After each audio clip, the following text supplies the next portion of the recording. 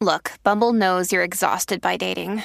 All the must not take yourself too seriously and 6'1" since that matters. And what do I even say other than hey? Well, that's why they're introducing an all-new Bumble with exciting features to make compatibility easier, starting the chat better, and dating safer. They've changed, so you don't have to. Download the new Bumble now. Hey there, everybody, and welcome back to the Week-by-Week Guide to Depression Treatment. This is part 6, and I'm your host, Dr. Dawn-Elise Snipes. Helpful hint, in-depth videos on each of the topics that we talk about can be found at docsnipes.com/YouTube.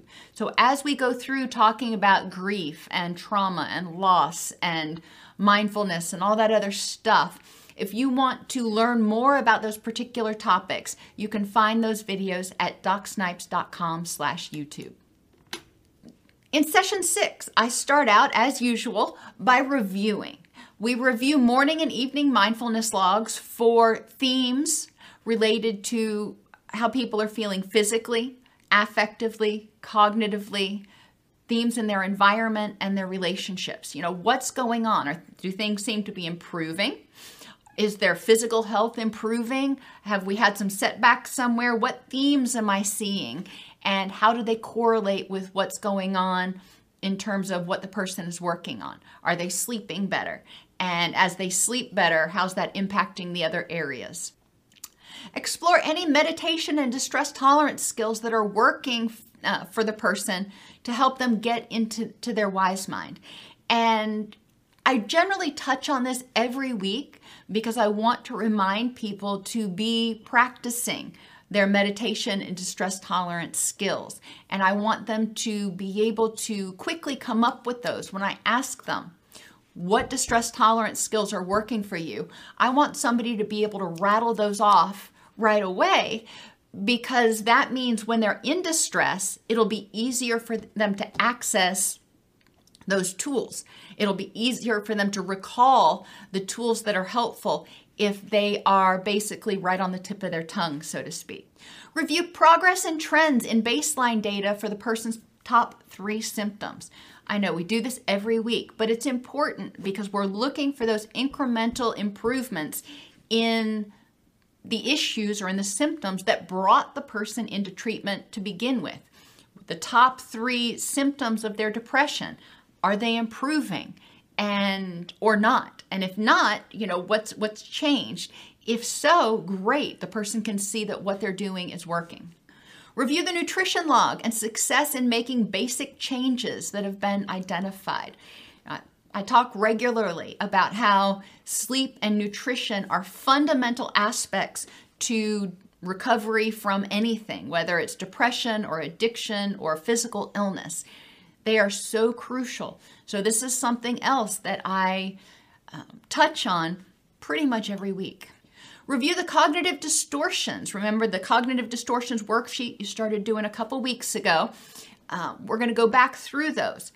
Each week, you're supposed to be identifying or using these worksheets when you start feeling anxious or angry or depressed to identify thinking errors that might be contributing to it and to addressing it. Ultimately, the hope is that restructuring becomes more second nature. So eventually you won't need to do the worksheets. You're going to be able to kind of do it in your own head and identify as soon as you have a thought that's unhelpful or a distortion, you're able to quickly identify that and reframe it without having to go through the rigmarole of the worksheet. Then we move on to discussing what events the person's triggers were related to and why they promote a sense of unsafeness or disempowerment. Anxiety, anger, and depression, remember, are triggered when we feel a threat, when we feel unsafe or disempowered. So we're going to look at when you started feeling anxious. Something happened. You know, when we go back to basic cognitive behavioral, something happened that was the activating event. The consequence was that you got angry, anxious, depressed, you started feeling an unpleasant feeling. We're going to look at those beliefs that contributed to you feeling unsafe or disempowered. And we're going to start trying to figure out, what's that related to? Why is it every time you experience this particular situation, it triggers anger in you? And what is that related to from the past? Because clearly you learned that this situation can be threatening from something that happened in the past. So we're going to start trying to connect the dots. We'll review the grief process. Remember last week, you were supposed to watch the videos on the grief process. This week, finally, week 6, we move from learning tools and developing skills to deal with the stress into processing. The first 5 weeks, it was so important to start helping you feel empowered, start helping you feel like you had the tools to deal with the stress before we start ripping off the Band-Aid. So now we're going to start exploring the losses identified from your autobiography and what stage you're at in the grief process at this moment. Remember, the grief process isn't linear. You don't go denial, anger, bargaining, depression, acceptance, and done. It's just not that way. You bounce back and forth between stages or phases of the grief process, which is why I say at this moment, based on whatever you identify, how are you feeling about that at this moment? Are you depressed about it, angry? Do you feel kind of at peace with it? Where are you at? So in week 6, we're going to start processing the autobiography. We're going to read through the autobiography, highlight traumatic events, and make notes of themes, whether they're related to loss, rejection, abandonment, whatever. And we're going to try to start grouping some of these traumatic events so we can see undercurrents, if you will, that often are contributing to your anxiety, depression, or anger in the present. We'll apply the cognitive distortions worksheet to any cognitive distortions. So as we're going through the autobiography, I may notice, or you may notice, themes such as I'm not lovable no matter what I do. I was a bad child. My parent just didn't care about me. Or people can't be trusted. So these are very common themes that may emerge out of autobiographies, but they are also all laden with cognitive distortions, thinking errors. I, as a person, am not lovable, am never lovable, no matter what I do. So that's a pretty hopeless, helpless, disempowered place. So we're going to look at distortions like overgeneralization and personalization to examine, where did that thought come from? Why do you have this belief? Who taught you that? What taught you that? And let's examine it with fresh eyes. I was a bad child. Well, and we've talked in other sessions about how it's important to separate behaviors from the person, number one. So you may have been a child who made bad choices, but you were a lovable child. And then we want to start looking at, why did you make those bad choices? Remember, behavior is communication. What were those choices communicating? Were they communicating, hey, I feel anxious. I need somebody to prove to me that you're going to be there to help me feel safe. I need somebody to give me some structure so I don't feel out of control.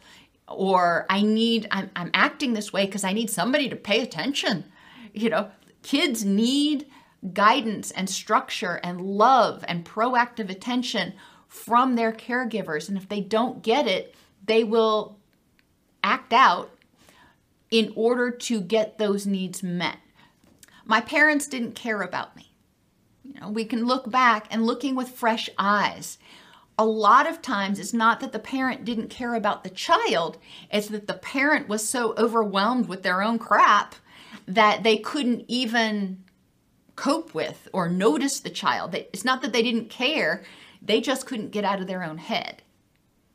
And then people can't be trusted. This is a pretty global statement. So we're going to look at, what taught you that? And yes, some people are not trustworthy. This is true. So how can you differentiate trustworthy from non-trustworthy, basically? And we're going to apply that cognitive distortions worksheet to all of these. We're going to examine how you developed this particular belief, and then we will address it using facts, control, and probability. As we're processing the autobiography, we're also going to identify triggers for current distress related to past experiences. There have been a lot of times that I've worked with clients for this first 5 weeks, and we've made a lot of progress working on addressing cognitive distortions and things. But sometimes some of the triggers for their distress seemed sort of elusive. It's like they couldn't identify exactly what was causing them to feel anxious or angry in this particular situation, or have an ongoing undercurrent of depression. And when we start going through the autobiography, some of those triggers that they didn't even connect before start becoming more apparent. And again, we start connecting the dots.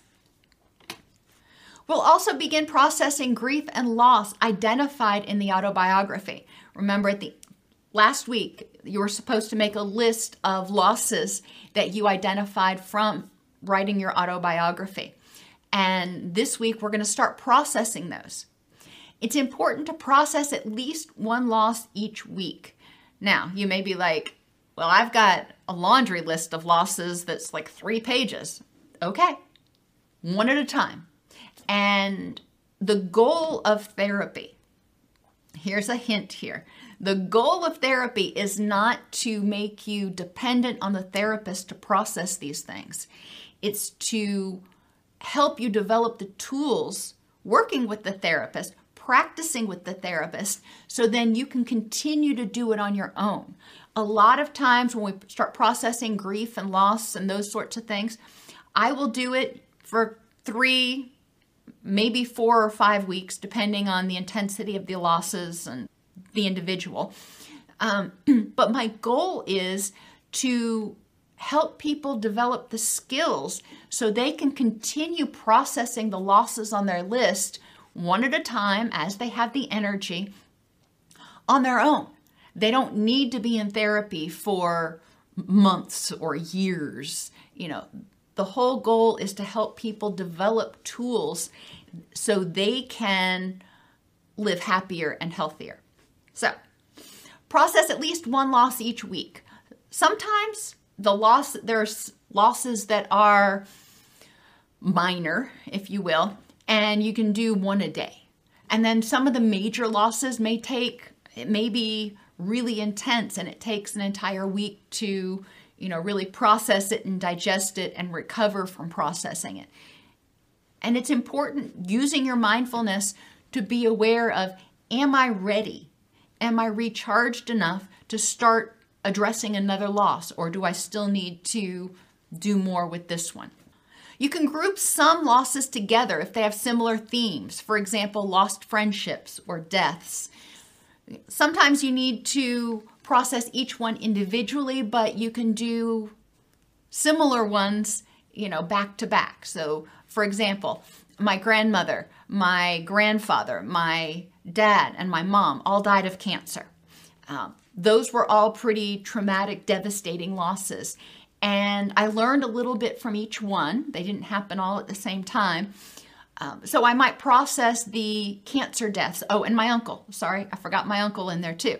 I might process all my cancer deaths in 1 week or 1-2 week span, and then move on to other things. So questions to help you start processing your loss. What was the loss?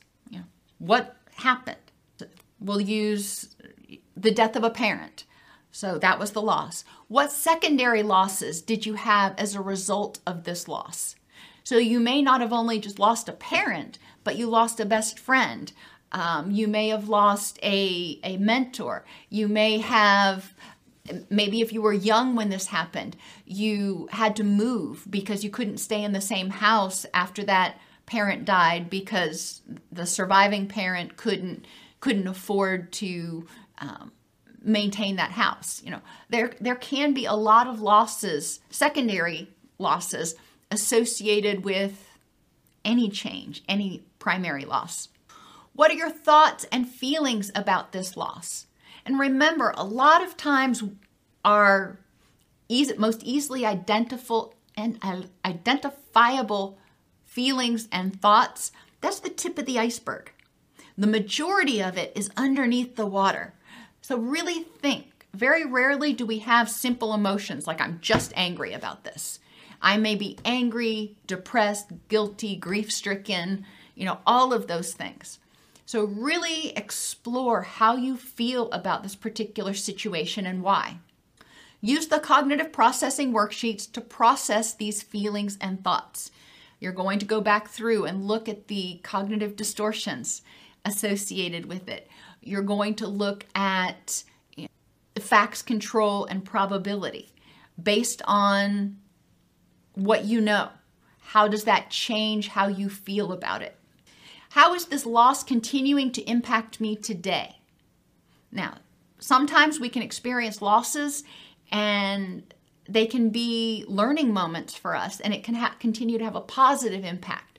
For example, my parents and my family, when they passed away from cancer, it caused me to become more aware of the risk factors for cancer, learn more about it, and as a result of that, I make healthier choices in order to protect myself from cancer henceforth. And finally, what do I need to do to integrate this into my storyline? And we've talked before, and especially in the videos on grief, about thinking about your life like a television series or a book. And whenever we experience a loss, it's kind of like the end of a chapter or the end of a season. The character in that season or in that chapter continues to influence the rest of the characters henceforth. But how does that work into the narrative? You will continue to work on your mindfulness worksheets, your baseline data collection, doing your happiness breaks at lunch, monitoring your thoughts for cognitive distortions, and completing the worksheets, and positive journaling, and processing at least one loss this week.